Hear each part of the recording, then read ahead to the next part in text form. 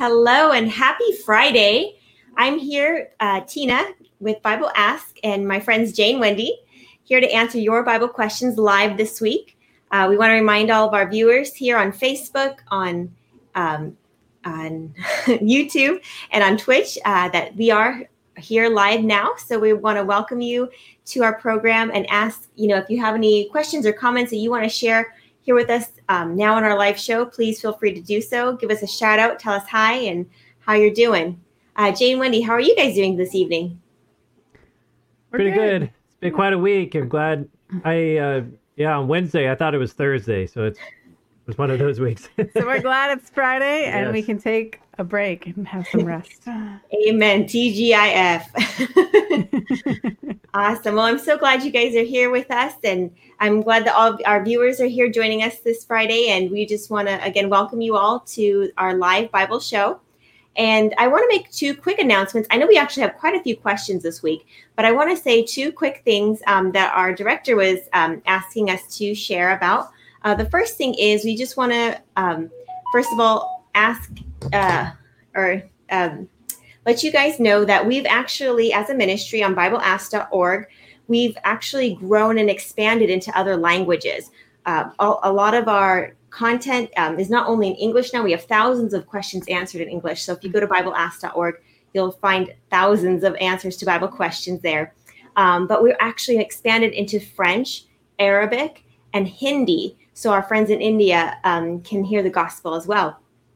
And what we're wanting to do is actually expand now even further into Spanish. So if you feel so moved by the Holy Spirit, to help us with this project, please go to BibleAsk.org and go to the donate section so that you can help us fund this new upcoming project as we try to expand the gospel into Spanish at this point in time.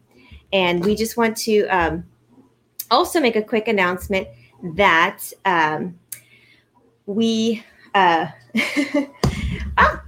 are just, again, wanting you to ask your questions live on our website. So if you go to BibleAsk.org/live, you can go ahead and submit your questions there, and you can hear them right on the show.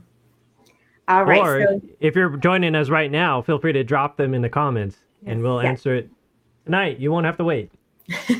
That's right. But if you want them next week for the show or as a spotlight on the show, we are more than happy to answer your questions. And so we just want to make sure you guys know how to get to that link. So again, it's BibleAsk.org/live. So without further ado, let's open with a quick word of prayer before we dive into God's word. Jay or Wendy, you want to pray? Sure. Heavenly Father, just thank you right now for this end of the week, or bringing us to the weekend, and for this opportunity to just fellowship, to dig into your word and better understand you. We pray that your spirit be with us, that we may speak the truth and nothing but the truth, and each of the viewers, and help them to receive what special message you want them to receive. And all this, Lord, we pray in the name of your Son, Jesus. Amen. Amen. Amen. So Wendy, all right. Yeah, what did we get? Let's dive into our first question for this evening.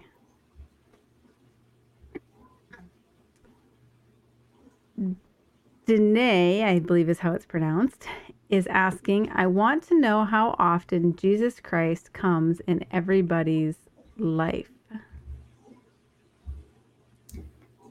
Wow, Danae, that's a really good question. I really like that one because I think that's very relevant to our day-to-day life, and just thinking about, how often does Jesus, kind of make himself apparent or real. And like, if you look in the Bible, there's so many stories where, some people, like, God came like in one very clear instance. Like you think about, well, I guess there's multiple times, but you think about Moses with the burning bush. Like, that was one very clear instance where God, revealed himself to Moses. Whereas you have other people like Samuel, who, when he was sleeping, this voice kept saying, Samuel, Samuel. And he didn't know it was God's voice, but God was calling him, even though, 3 times, and he didn't know who it was until the third time he had to ask the priest Eli. And, so I think God or Jesus, who is God, he reveals himself in our lives all the time. But it's really up to us, as much as we're willing to listen, to know when Jesus is trying to reveal himself to us. And when I think of this question, I can't help but think of a verse in Acts chapter 17 and verses 24 through 27. And we can go there really quick just to take a look at what God's word says. And it says in Acts 17:24 that God who made the world and everything in it, since he is Lord of heaven and earth, does not dwell in temples made with hands. And to verse 25, it continues, nor is he worshipped with men's hands as though he needed anything, since he gives life to all, breath, and all things.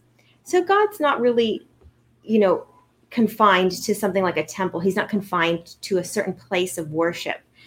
God is kind of everywhere. And if you keep reading in verse 26 of Acts 17, let's see if we can get it back on the screen. And he is made from one blood every nation of men to dwell in all the face of the earth, and has determined their pre-appointed times and the boundaries of their dwellings.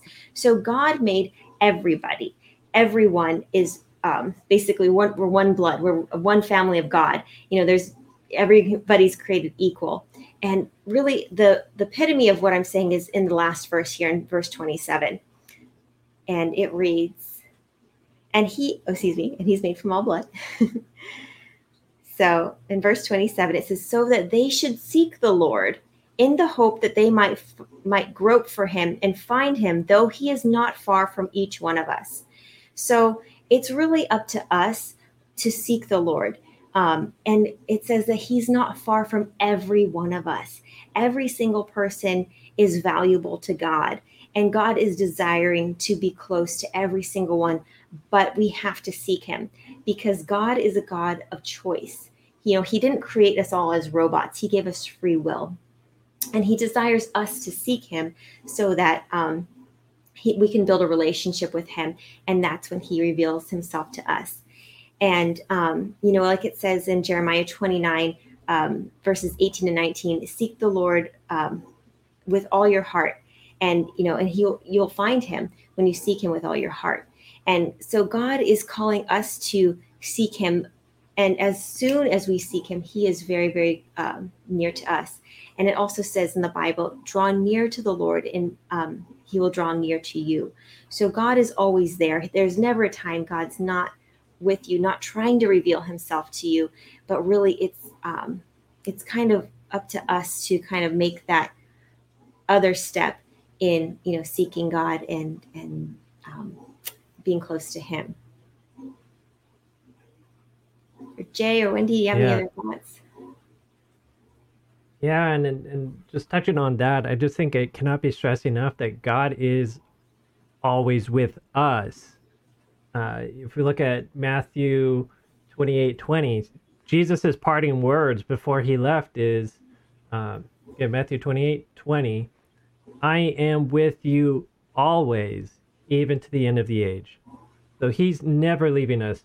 One of my favorite Bible verses is Psalm 34:7. The angel of the Lord encamps all around those who fear him and delivers them. And so this is how God is. He's always with us. The question is, are we with God? It's our sins that separate God. If you really study the Bible, sin is often compared to, like, if walking with God is going a particular way on a path, sinning is insisting that we go a different way. God says, please walk with me this way. And we're like, no, I want to go this way. And then we turn it back on him. So, yeah, so God is in our lives as present as we're willing to let him be in it. And there's times where even he'll interject to try to do an intervention. But yeah, it's really in our hands, not God's, as to how often he'll be present.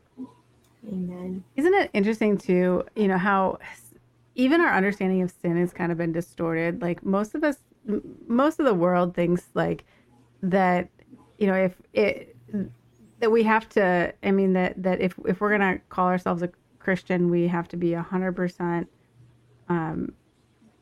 clear of sin in our life, and not saying that we should go on sinning by any means, but like we all want to say like, oh, we never sin, right? We try to follow God, we never sin, and it's like that we see it as this like really horrific thing that like if someone says like, oh, we sinned, then it's like how dare you say that thing, say such a thing of me. But it's like it's so easy to sin, right? Like it's so easy to go away from God's path and not necessarily even realize we're doing it at first.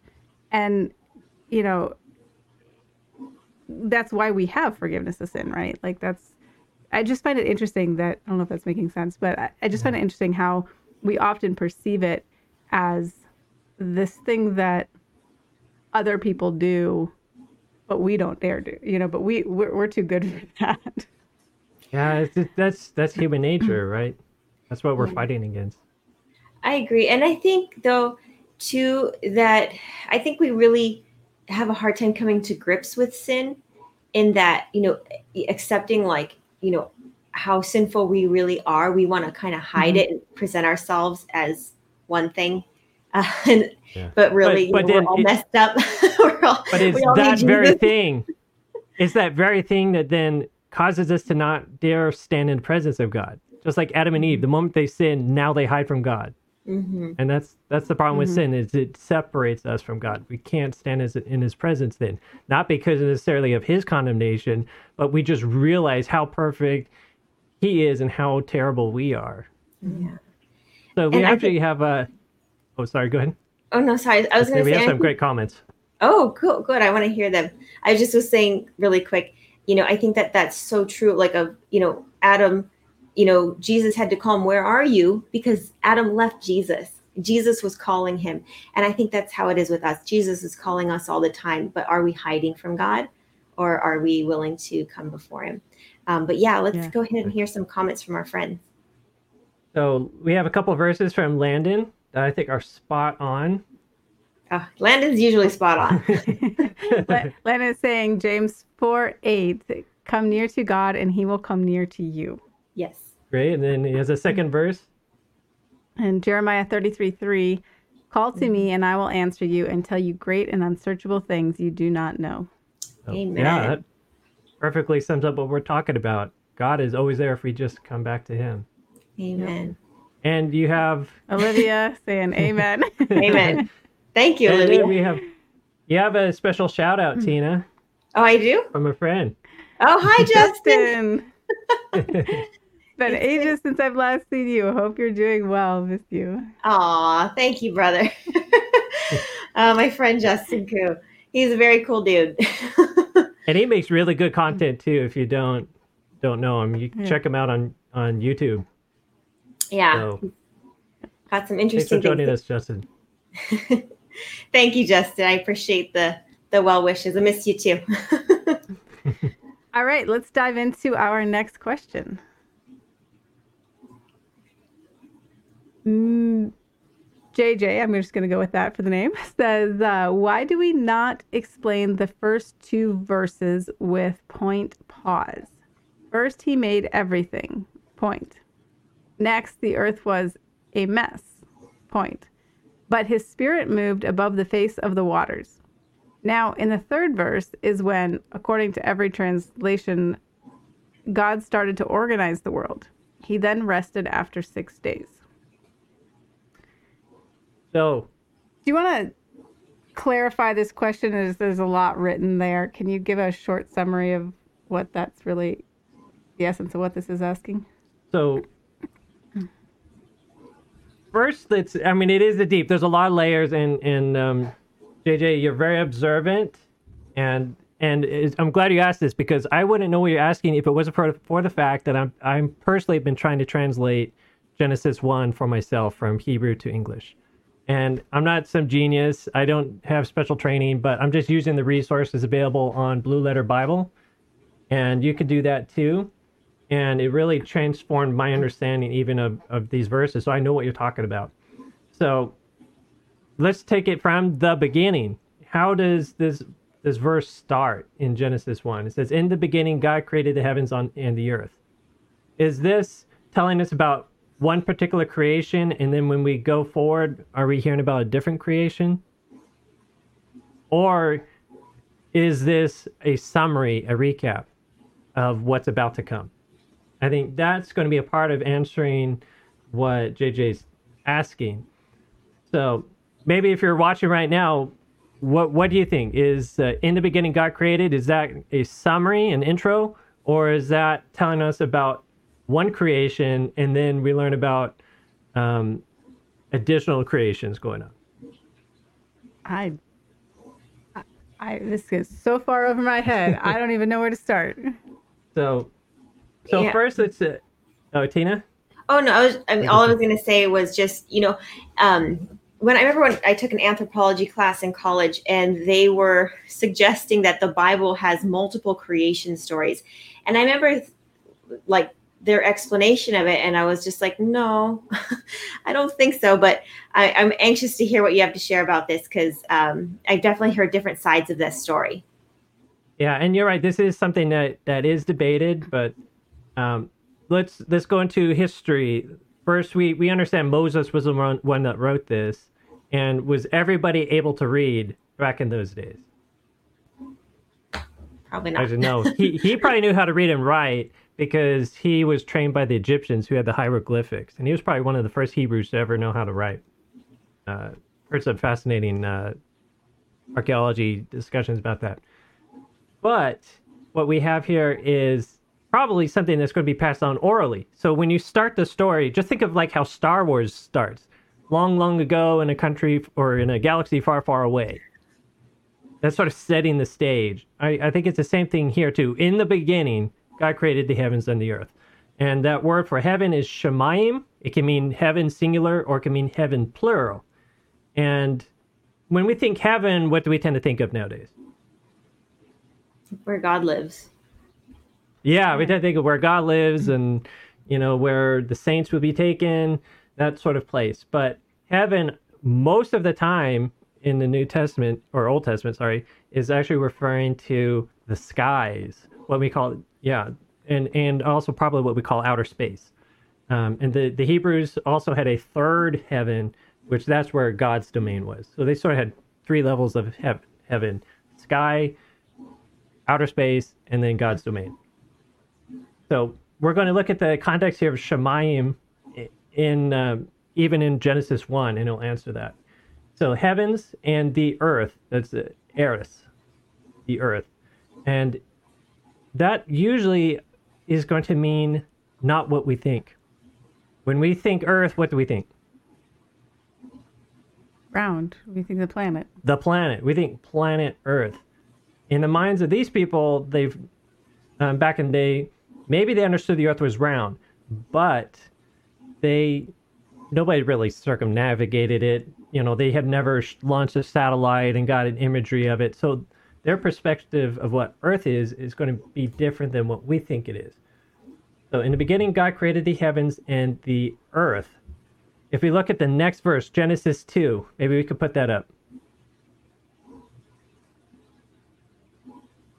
And the earth, so that's the eris, again, the Hebrew word eris, was void and without form, and darkness was over the face of the deep. So now the questioner was JJ was saying, hey, we're told God created, and now God's showing up, and there's something there, right? It's talking about the earth. It was without form or void, but it was there, right? So it's true that God created before even we get to Genesis verse 2. So there was a creation. Something was existing, but elsewhere we're told God created things that weren't there. And if you flash ahead actually to Exodus 20,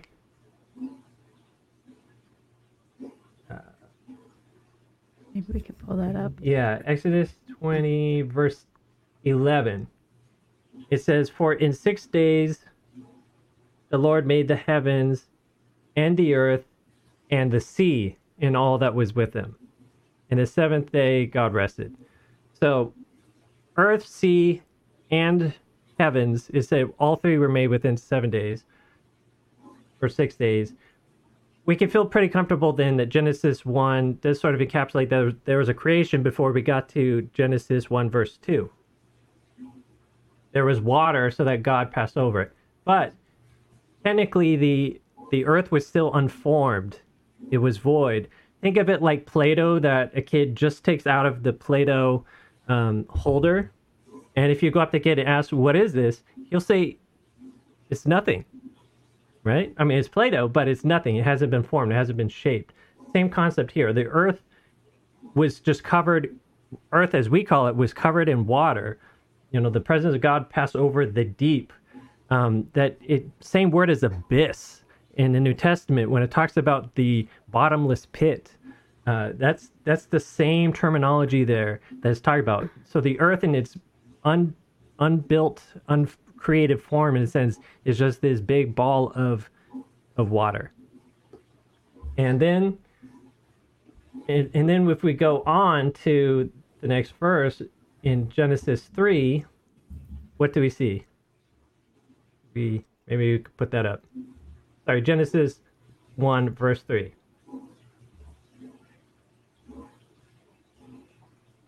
God said, let there be light. So it was darkness. Now he's bringing light. The person who asked the question talked about, in a sense, that the earth was chaotic. And that's true. It was maximum entropy, what we would call today, right? Maximum chaos, because nothing was formed, nothing was shaped. It's just you let something just fizzle down. If you empty a cup of water and just spills over, that's sort of your maximum entropy. And light and energy is kind of opposite of entropy. Now God's bringing order into it, and this order is going to keep going. The next thing God creates is going to be he separates the waters. So there was already a lot of water, but now God puts water up in the heaven and God puts water down at the bottom. And one he calls sky, but that verse that says sky, that word actually is shemayim that we talked about earlier, that we use for heaven.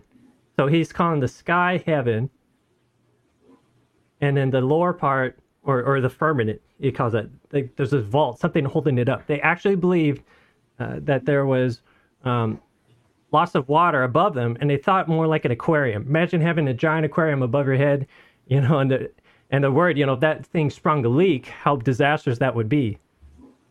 And so when the flood comes around, oh no, this is terrible. That aquarium over our heads now has sprung a leak. They probably panicked on a level that we can't even comprehend.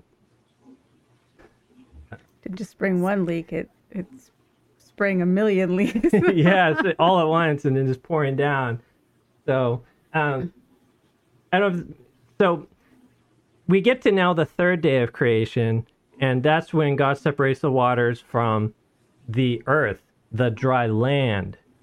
That's what it's really talking about. So when we go back to Genesis 1, and it says, in the beginning, God created the heavens and the earth, what it's really talking about is, in the beginning, during that time, God created the sky, outer space, and he created the dry land. It's not specifying when God actually created the waters.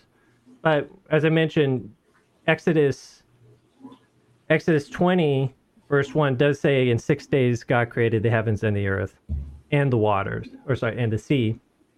And if you go to Revelation 14:7, similarly, it talks about how God created the heavens, the earth, the sea, the fountains of water. So when exactly was the water created? The fair guess is it was within those 7 days of creation. But we're not given those words. We're not told about how that came about. We start off with the ball of water existed, that ball of potential that was in darkness, and then God brought it into light. God formed it, he shaped it, made it what it is. In a sense, sort of parallel to then how God takes dirt, forms Adam, makes him what he is. Or how he takes us, how we're broken, we're in darkness, and he brings us into light and shapes us. Yeah.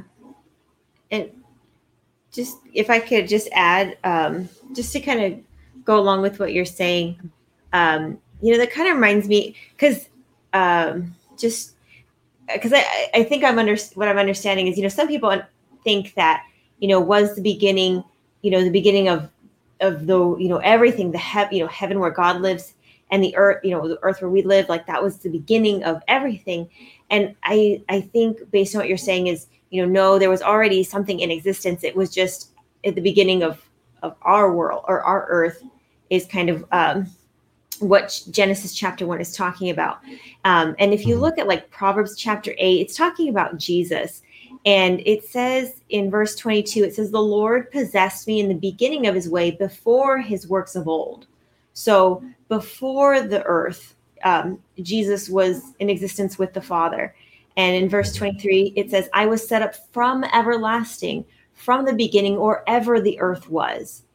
When there were no depths, I was brought forth. When there were no fountains abounding with water, before the mountains were settled, before the hills were brought forth. Let's pause it right there. See, that's great right there where it says before there are even depths. So right there, that's talking about the waters that existed, that abyss, that chaotic mess of waves and everything. And that right there is showing, there was a time when that didn't exist. God brought it into existence. That's great.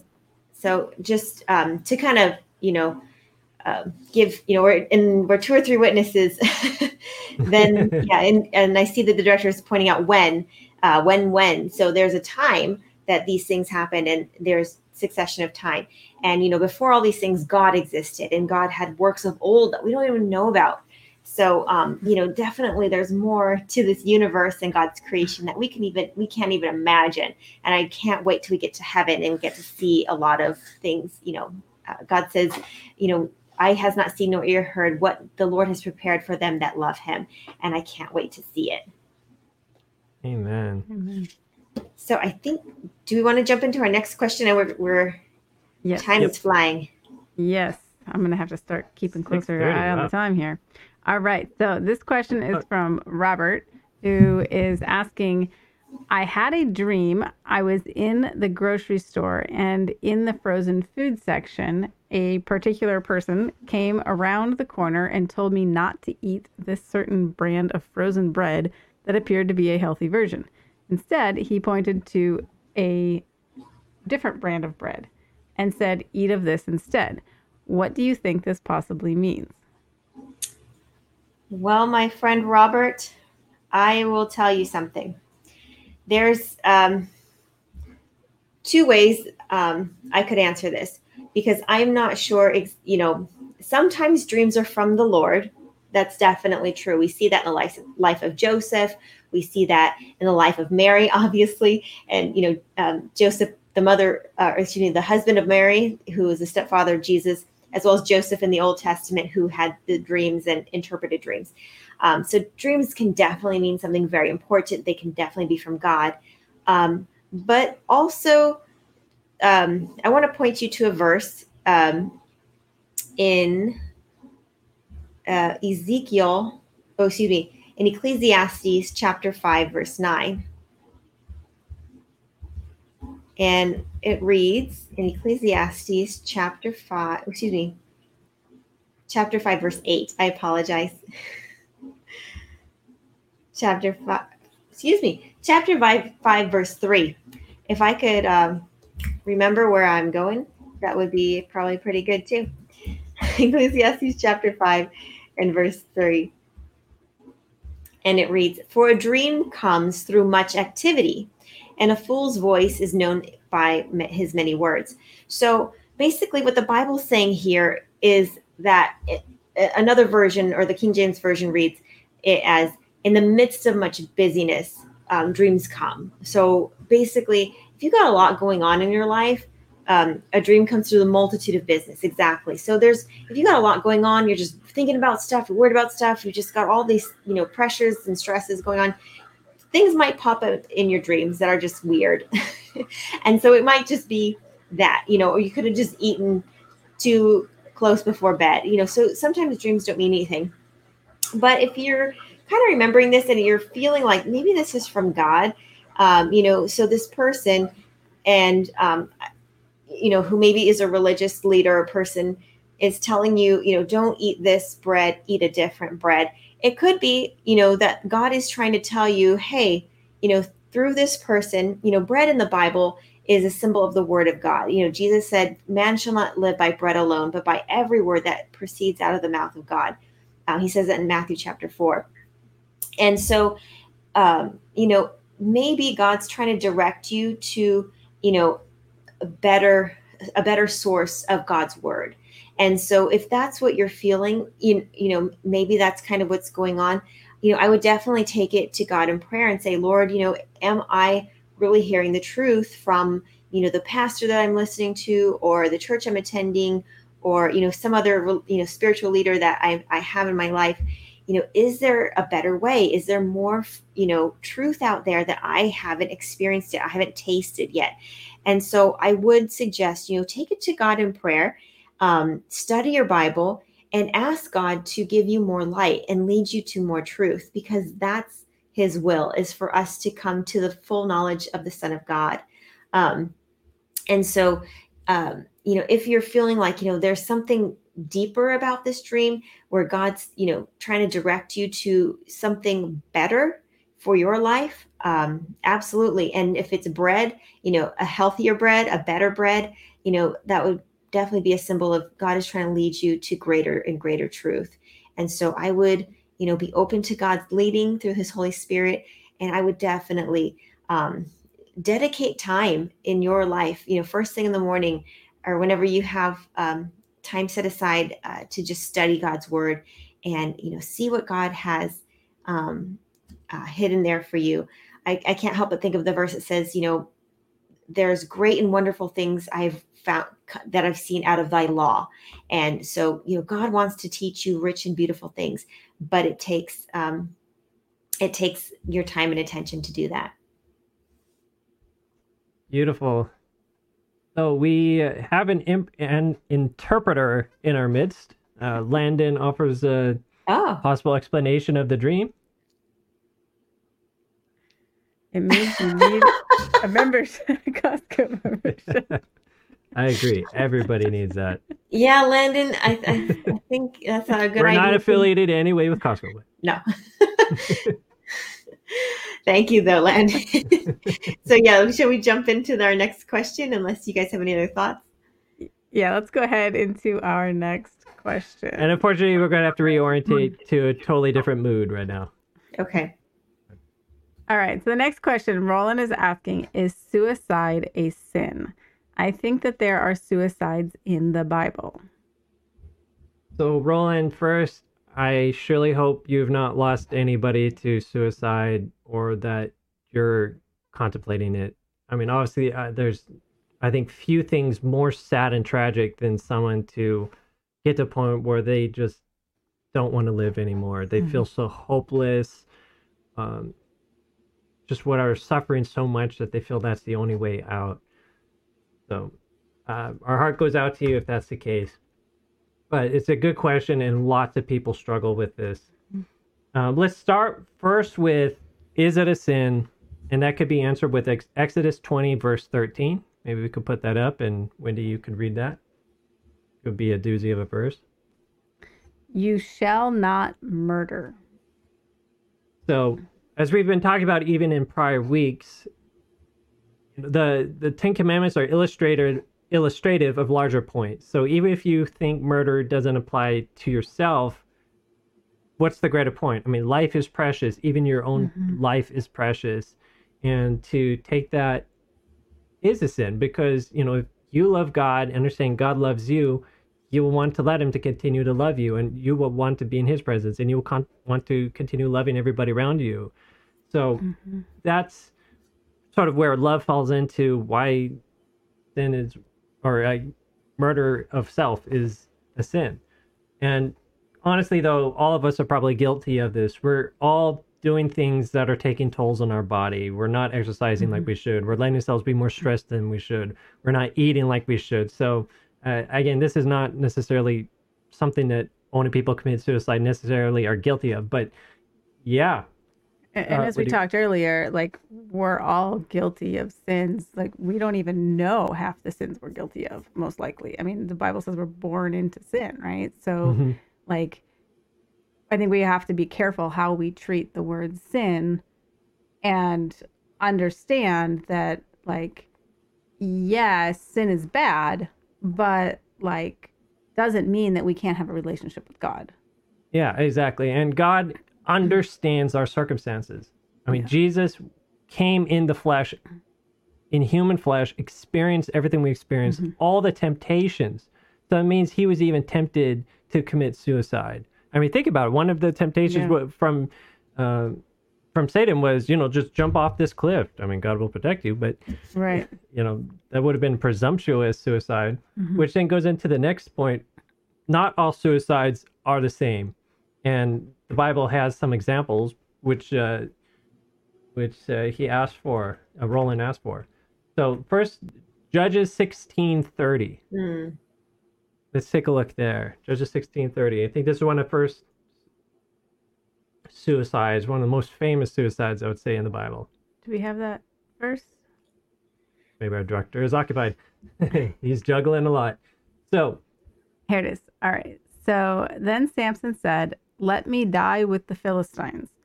And he pushed with all his might, and the temple fell on the Lord, on the lords and all the people who were in it. So the dead that he killed at his death were more than he had killed in his life. So, did Samson kill himself? Sort of. Did he cause himself to die? Yeah, I mean, he knew what. Yeah, his action led to his death, but was it for the purpose of just robbing himself of life because he didn't want to feel pain anymore? No. Yeah. Exactly. So that gets into, are all suicides the same? I mean, let's contrast that now to 1 Samuel 31, starting at verse 4. And this is now talking about King Saul. We're flashing forward into the future a little bit after Samson. 1 Samuel 31, 4-5. And a little bit background, Saul is in this battle against the Philistines. He's losing horribly. The day before, he was also prophesied by the witch that he was going to die. So go ahead, put it back up. Then Saul said to his armor-bearer, "Draw your sword and thrust me through with it, lest these uncircumcised men come and thrust me through and abuse me." But his armor-bearer would not, for he was greatly afraid. Therefore Saul took a sword and fell on it.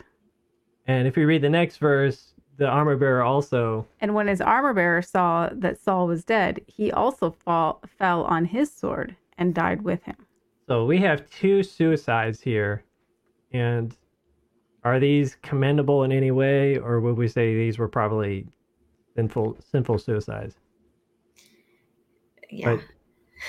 But even more so, was the suicide... I mean, I guess I don't know how to frame the question, but I'll just make the point. Really, this suicide seemed to be just the culmination of a life that went down to a trajectory of sin. And that's what's so fascinating about the story of Saul, because it almost shows you where he starts going wrong. And it's always when he chooses not to obey, he wants to go his own way, do his own thing, and it just has this trickle effect, ending with him becoming unhappy, turning to spirits for guidance, and feeling like God has rejected him, and then he takes his own life when he feels hopeless. And I think what's important to point out here is the question says, I think there are suicides in the Bible, and I think it's really important to understand that just because something is in the Bible doesn't mean it's a recommendation by God. A lot of things in the Bible are there to teach us lessons and of what we, of what to stay away from also. And that's the point of Saul, exactly, because he kept going down the wrong path, doing his own thing, and look where he ended up. And it ended up where he couldn't face the world anymore, was too afraid to face the world anymore. And what was about to happen. Yeah. And it's tragic. It's because that's not, God doesn't want people to to take their own life. No. He wants us to turn from our separation from him and turn to him. And that's why Paul's story is so tragic, because God tried so hard so many times, and Paul was still so insistent of going his own way. And I'm not trying to, Saul, yeah. And I'm not trying to say this is a case for everybody who's committed suicide. I mean, there might be people who have never heard the gospel the right way, never known there's a God they can turn to. Or like Winnie and I have done a documentary on mental health, where we filmed over 100 interviews for it. And we saw consistently, time and time again, people testifying about how they would have voices in their head telling them to just kill themselves. It was incredible. I think we had 5 people at least tell us that happened to them. This voice telling them just end it all. And that voice, I would say, is none other than Satan. Because he wants people to feel hopeless, despair, that there's no hope, and take it. And that's, that's not God's voice. We have to, that's the most important thing to understand, is that wherever that comes from, like, it is not God's voice that's telling people to do that. And does God understand when someone's heard that voice, felt hopeless, that there's no way out, and ends their life? Yeah, God understands that. God knows all things. So does that mean that a person who committed suicide will never ever make it into heaven? I don't buy that. I don't think there's anything there that really says that will always be the case. I mean, you have times, maybe you disagree, Tina, but I don't think we can judge people and say, oh, this person's last act was murder of themselves and they're a sinner and not going to make it to heaven. I don't believe that. I just want to reiterate what you guys are saying is, there's always 2 voices, and it's always Jesus and the devil. And, it says in John 10:10, it says that, but the thief comes but to kill, steal, and destroy. The devil only wants to kill you, steal your joy, and destroy you. That is the devil's purpose. And he might do it in a sneaky way. But Jesus says, but I have come that they might have life and might have it more abundantly. And so I just want to share, if anybody out there is feeling hopeless or feeling suicidal or feeling like, there's just, no purpose, and they're hearing these voices that are telling them just end it all, there's no purpose, horrible things. And believe me, I'm somebody who struggled with depression in my life. And, God has shown me a better way. And it's been God's love that's changed my heart and changed my life in such a dramatic way. Honestly, if you knew me so many years ago, you wouldn't recognize me. I was never happy. I never smiled. I never laughed. I had no joy. But God has given me joy because Jesus came into my life and he's given me a life more abundant. I know that voice of the devil that's telling you, you're worthless, you're stupid, you're nothing. But Jesus says, no, I died for you. You have value. My eternal life, I've given up for you because I love you. And, no matter what the devil says, Jesus' truth definitely wants to speak through those lies and give you hope and give you a hope in a future, which he promises you through his blood. Yep. And I know we have some comments, I think, from our viewers. Yeah. Oh, yeah. Yeah. So let's can we read that? Landon has a comment?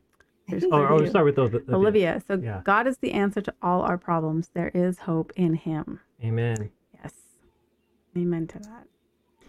And Landon is saying, Ecclesiastes 7:17, be not overly wicked, neither be a fool. Why should you die before your time? Yep. Yeah. And honestly, I think sometimes we get, just to go with that verse, sometimes we get so confused, like, about, what to do with our lives. And we just kind of need someone to be like, hey, you still have life. You still have hope. You still have some things. Don't go before there could be good in the future. You don't know what tomorrow holds. I think so many times we just get so focused on the negative stuff going on today in our lives, and we don't see beyond, that darkness. But God has, something beyond that. And so I'm sorry, was there another comment from Landon? Yeah, Landon I really like his next one. My two favorite verses for suicide are these: Psalms 34:17-20. Yes. When the righteous cry for help, the Lord hears and delivers them out of all their troubles.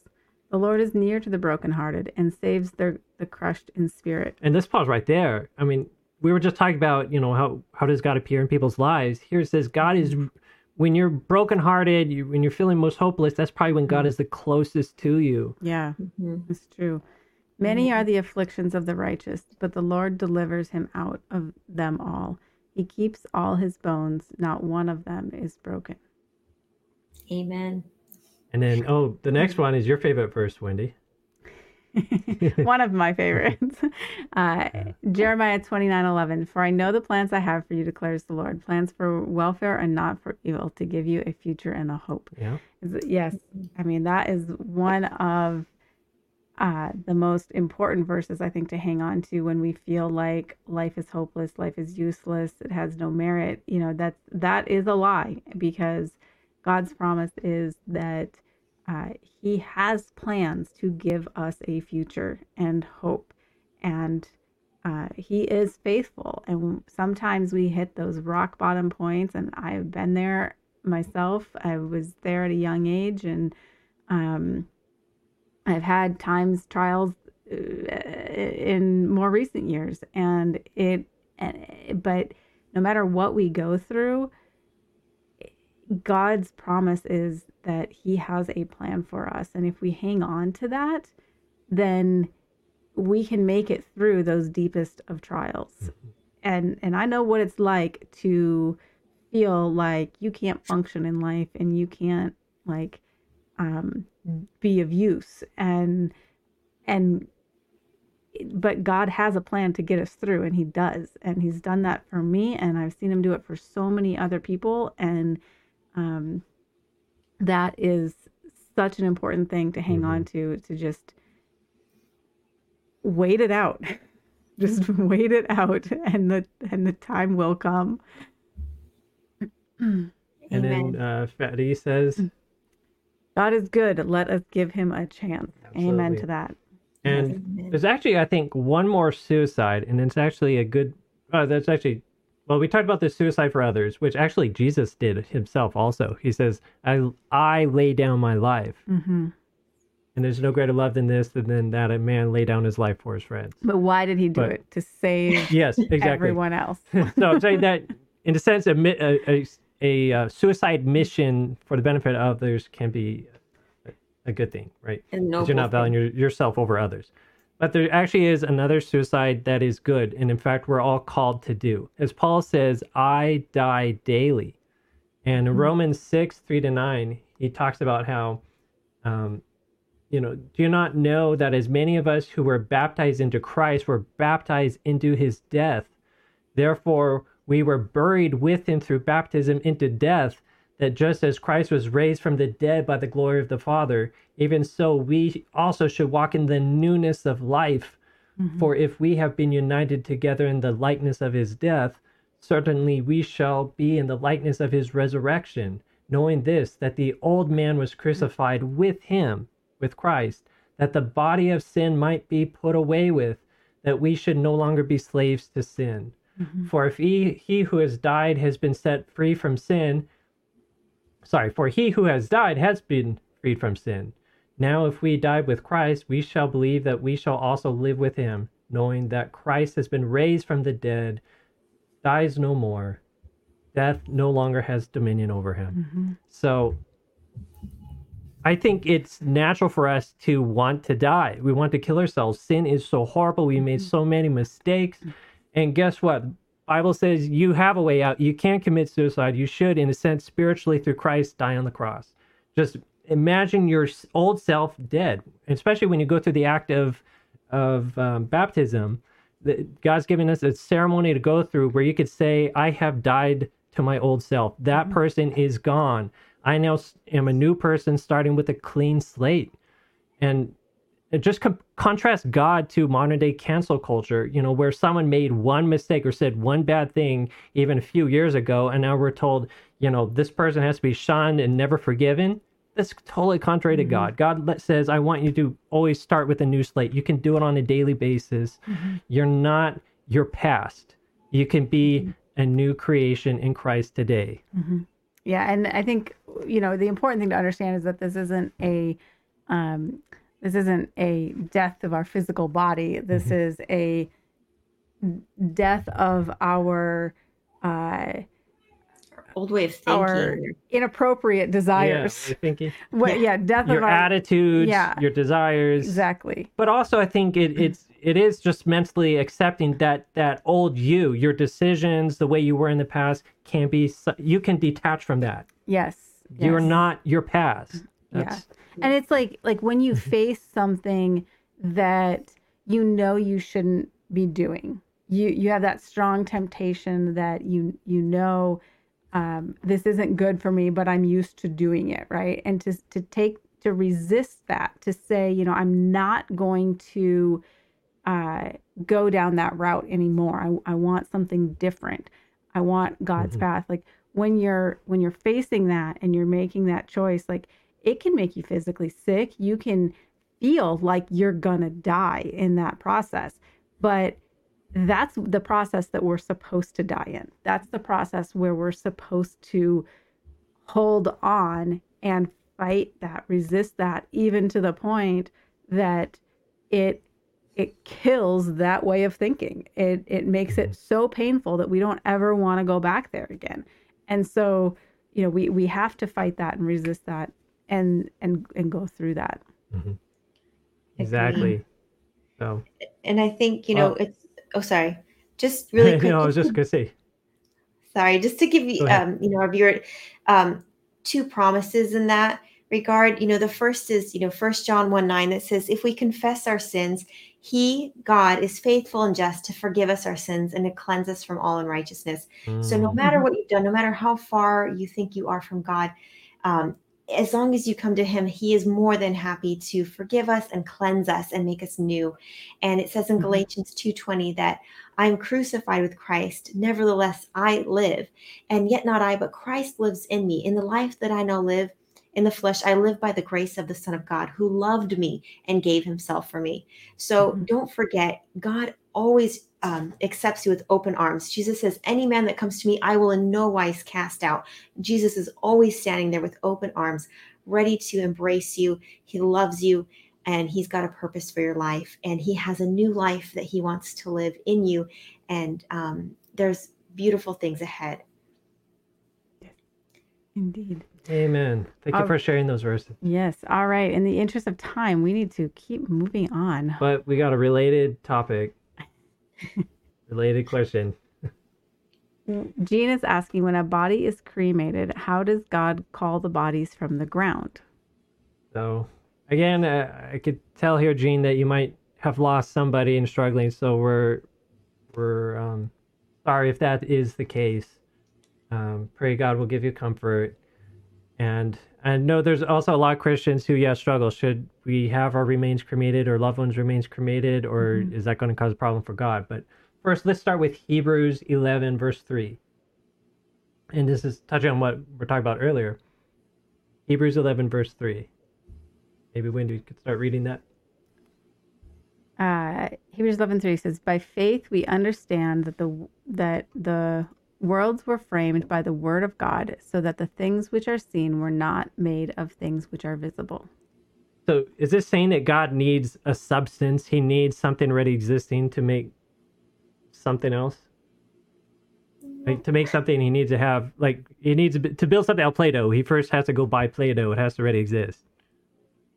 Or can he just say, oh, I want Play-Doh. Boom, it's there. Yeah, I agree with Tina. God could just speak and boom, something will be there. So if God says, hey, be risen from the dead, boom, can't someone then be risen in there? If we get concerned about, can God recreate someone with the very same molecules, the very same atoms as made up their body when they lived, we're putting a condition of God that God never put on himself. In fact, our bodies are probably made out of the same atoms that earlier bodies were made of. So now will God have to pick and choose which atoms will go to which person? That's not the restraint God has. In fact, our body is constantly changing over all the cells all the time. I forget how many times, but you might change your cells, 6, 7 times in your lifetime? Every 7 years. Even your bones. Yeah. Oh, maybe that's what it is. Every 7 years, you replace all the cells in your body. That's what I understand. So there's nothing special about the mass that makes up our bodies. It's just water. It's dirt, Carbon. it's clay. Exactly what we're told in Genesis 1:8 that in God. Oh, sorry. Not just 1:8. Genesis 2:7, where it says, "Then the Lord God formed man from the dust of the ground and breathed into his nostrils, and as well he became a living being." And if we die, as it says in Ecclesiastes 12:7, then the dust shall return to the earth as it was.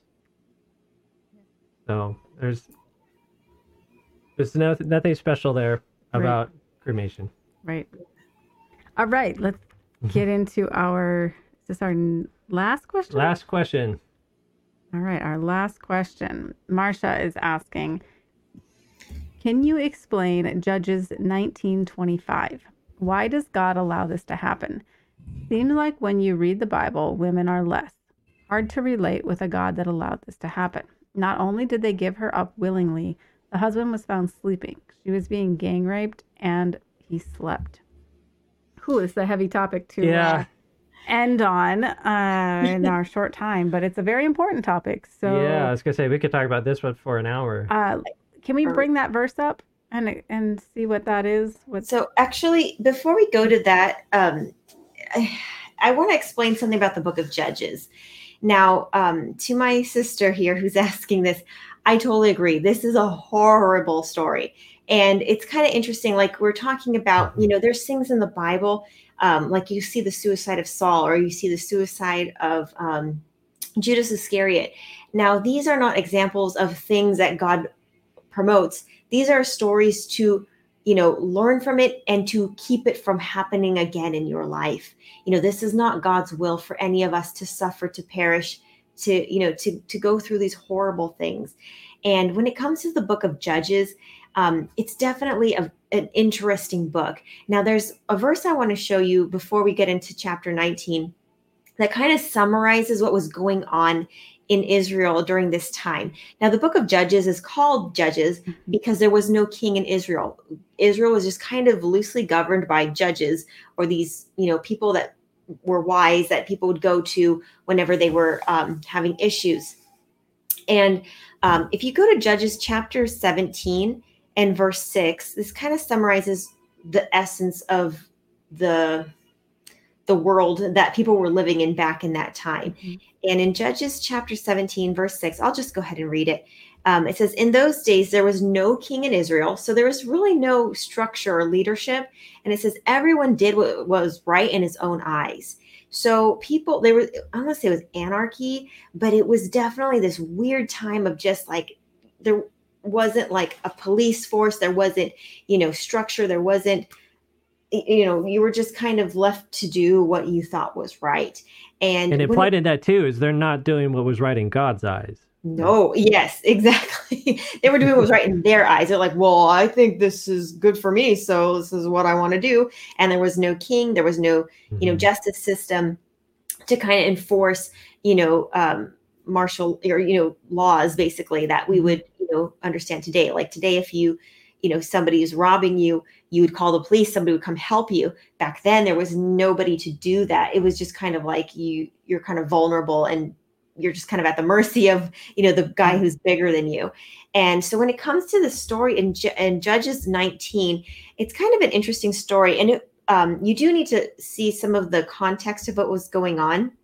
So this man, basically, it just says, a Benjaminite, or a Levite, excuse me. It doesn't say his name.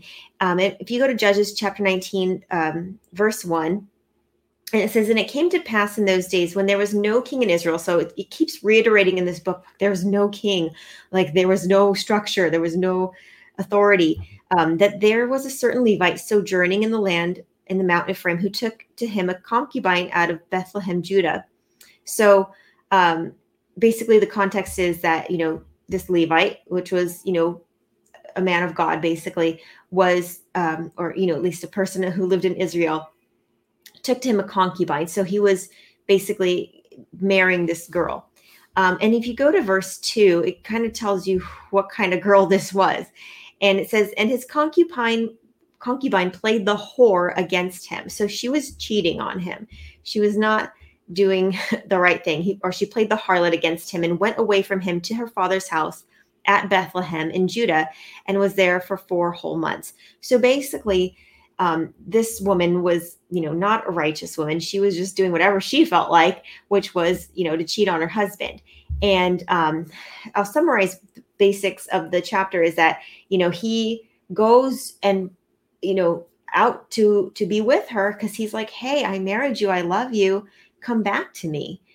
He didn't want to divorce her. He wanted to make things right. He wanted to fix their relationship. And, once they get there, basically there's like this back and forth between him and her dad, where he's like, oh, don't leave. Basically, I think he just knew she just wanted to keep messing around or whatever she was doing there in Bethlehem, Judah.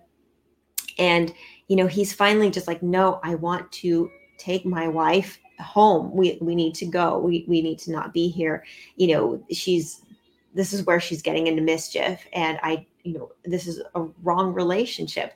And it kind of symbolized what was going on with God's people as a woman. God's people are always symbolized as a woman, like you see in Revelation 12 and Revelation 17, either a good woman being, God's righteous church, or Romans 17 being an unholy church, or, basically apostate church.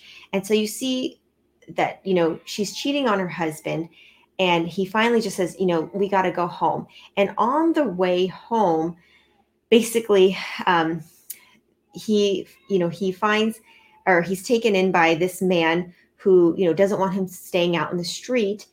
And at that time, some, dirty men come and they are like, hey, we want to, sexually assault the man. They actually wanted the Levite. And so it's just kind of a terrible story where that man who took in the Levite and his concubine to, protect them says, hey, like, I don't want you to, rape this man, which is what the men in the city were asking to do.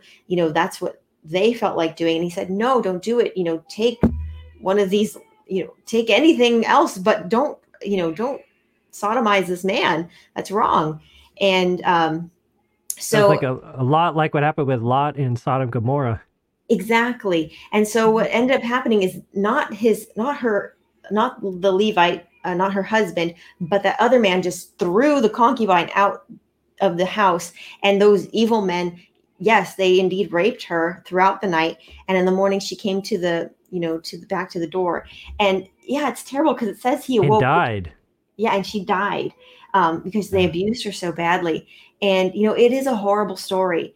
And it's kind of weird how the story ends in the end of the chapter, what happens is that Levite, he ends up cutting her into 12 pieces and sends her to the 12 tribes of Israel and says, look what we've come to.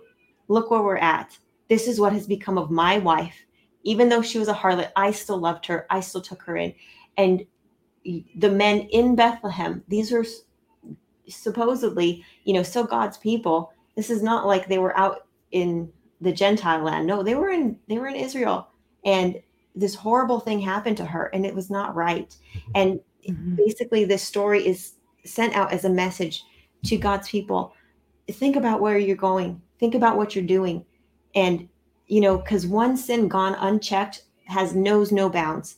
And if you keep on this path of just one sin, it leads to the next, till you don't even recognize yourself anymore. Like, these are supposed to be God's people. And yet they were horrible men who raped and murdered a woman who to them was innocent. They had no right to do that to her. And so, and this almost led to the entire tribe of Benjamin being wiped out. Yeah, exactly. It's horrible. It's a horrible, horrible story, but it's there again for that lesson of just because you're in a church, just because you're taking the name of God, unless you are connected to God, unless you are obedient to his will, you will lose control over yourself. You need to have a king sit on the throne of your heart, which is Jesus. Because even if you claim the name of Christ, but if he doesn't live in you, you're going to end up doing horrible things that you are definitely going to regret, and it'll definitely hurt other people. So, sister, I hear you. It is a terrible story. And I don't like reading it. And I wish it wasn't in the Bible because I know it happened. But it's there for an example, as a warning to God's people to be careful of, the person you allow yourself to become. Because again, just because you're in a church doesn't mean everybody there is thinking holy thoughts and doing holy things. We all need to keep ourselves in check, no matter what our position is, no matter who we are. We need to stay connected to Christ and be obedient to him, and not just do whatever is good in our own sight or whatever we feel like. We have to, submit ourselves to the true King, the King of Kings, and to his will, which will keep ourselves safe and keep us protecting each other from the sin that, wants to live in us. I'm sorry, Jay, Wendy, do you have any other thoughts on this one? Yeah. So Marcia also seems to be struggling with this concept too of, why does God allow, instead, women to be treated as second-class citizens, and to go through this and just turn his back on it. And I just want to briefly address that. If we look at Genesis 3:16, God is pronouncing what's considered the curses, and he says to Eve, "I will greatly multiply your sorrow and your conception. In pain you shall bring forth children. Your desire shall be for your husband, and he shall rule over you." So some people think this is God giving the right to men to rule over women. But what I think really is going on is God's now saying, this is what the future is going to be like for you, Eve.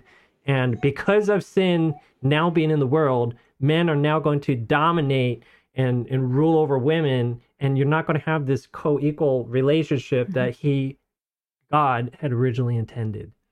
That's a function of sin. We brought sin into the world. God is waiting eagerly for the day when he could wipe it out. But that's in the world right now. And so this is a consequence of it, because we're sinful human beings. We have inequalities left and right. And the man versus woman inequality is one of those that we see in the world today. That's not what God wants. He's not turning his back on it, but he's allowing sin to show its utter sinfulness, as he did with the Benjaminites who just gang raped that poor woman. Like that. Because of that, it revealed how horribly sinful that whole society had become. And go look at God, Jesus in person, and how he treated women.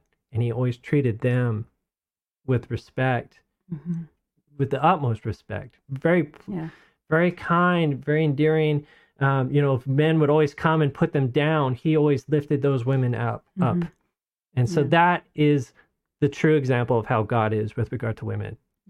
And it's not this concept of a God who wants them second-class citizens. That's not the God of the Bible. And it goes back to what we said earlier, that God, things in the Bible are not all recommendations for how things are supposed to be. Exactly. A lot of them are stories, illustrations of what happens when we separate from God, when we go against his plan, when we go our own way and encourage society to go its own way. So, it's very interesting how that happens, and what those stories tell us. And it's so important that we get them in the right light and read and understand them in the right light to understand that and recognize it. So, it's a very powerful story that if we saw today.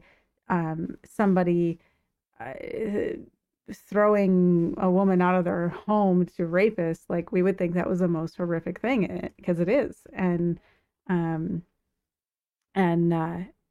see that already illustrated in the Bible, and we see what caused that to happen there. And, we can see that today as well, that what causes those things to happen is, again, people just deciding to go their own way and not follow God's way. So God's not going to intervene all the time to stop us from the evil of people around us. Sometimes he does, often he does, but not all the time.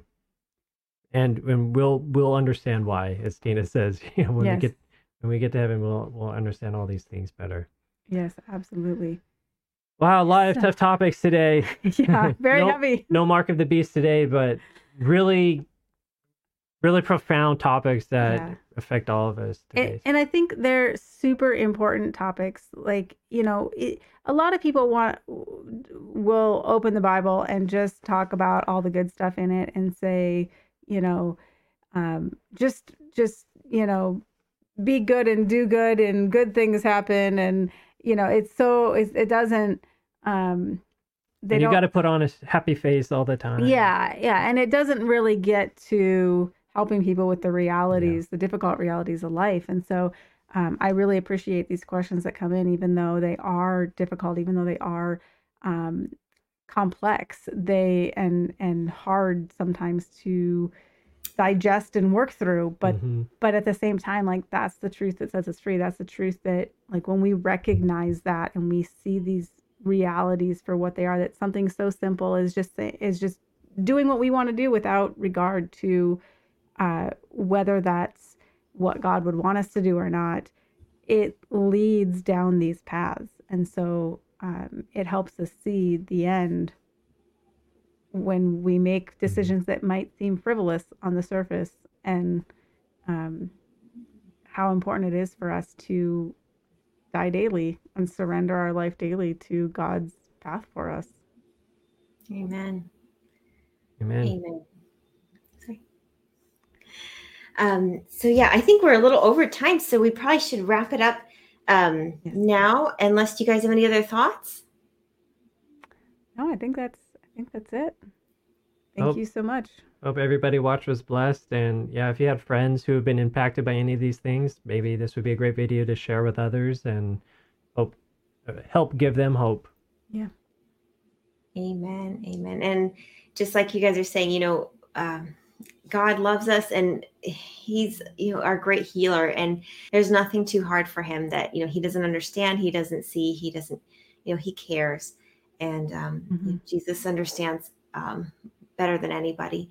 So we just want to give you all hope and encourage you that, God does love you. And if you've gone through anything difficult or hard, or, something that you just feel is broken you, God wants to mend you and make you whole again. So let's close tonight with a quick word of prayer. Our Father in heaven, we thank you so much for this time we can spend in your word and just speaking together as sons and daughters of God.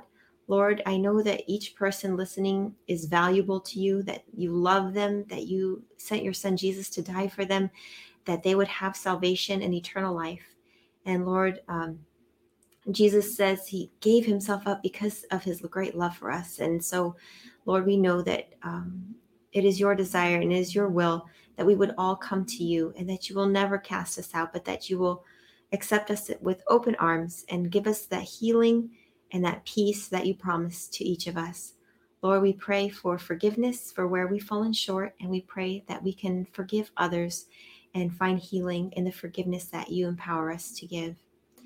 And Father, we pray for your Spirit to guide us and lead us into all truth. For we pray all these things in your Son, Jesus' merciful name. Amen. Amen. All right.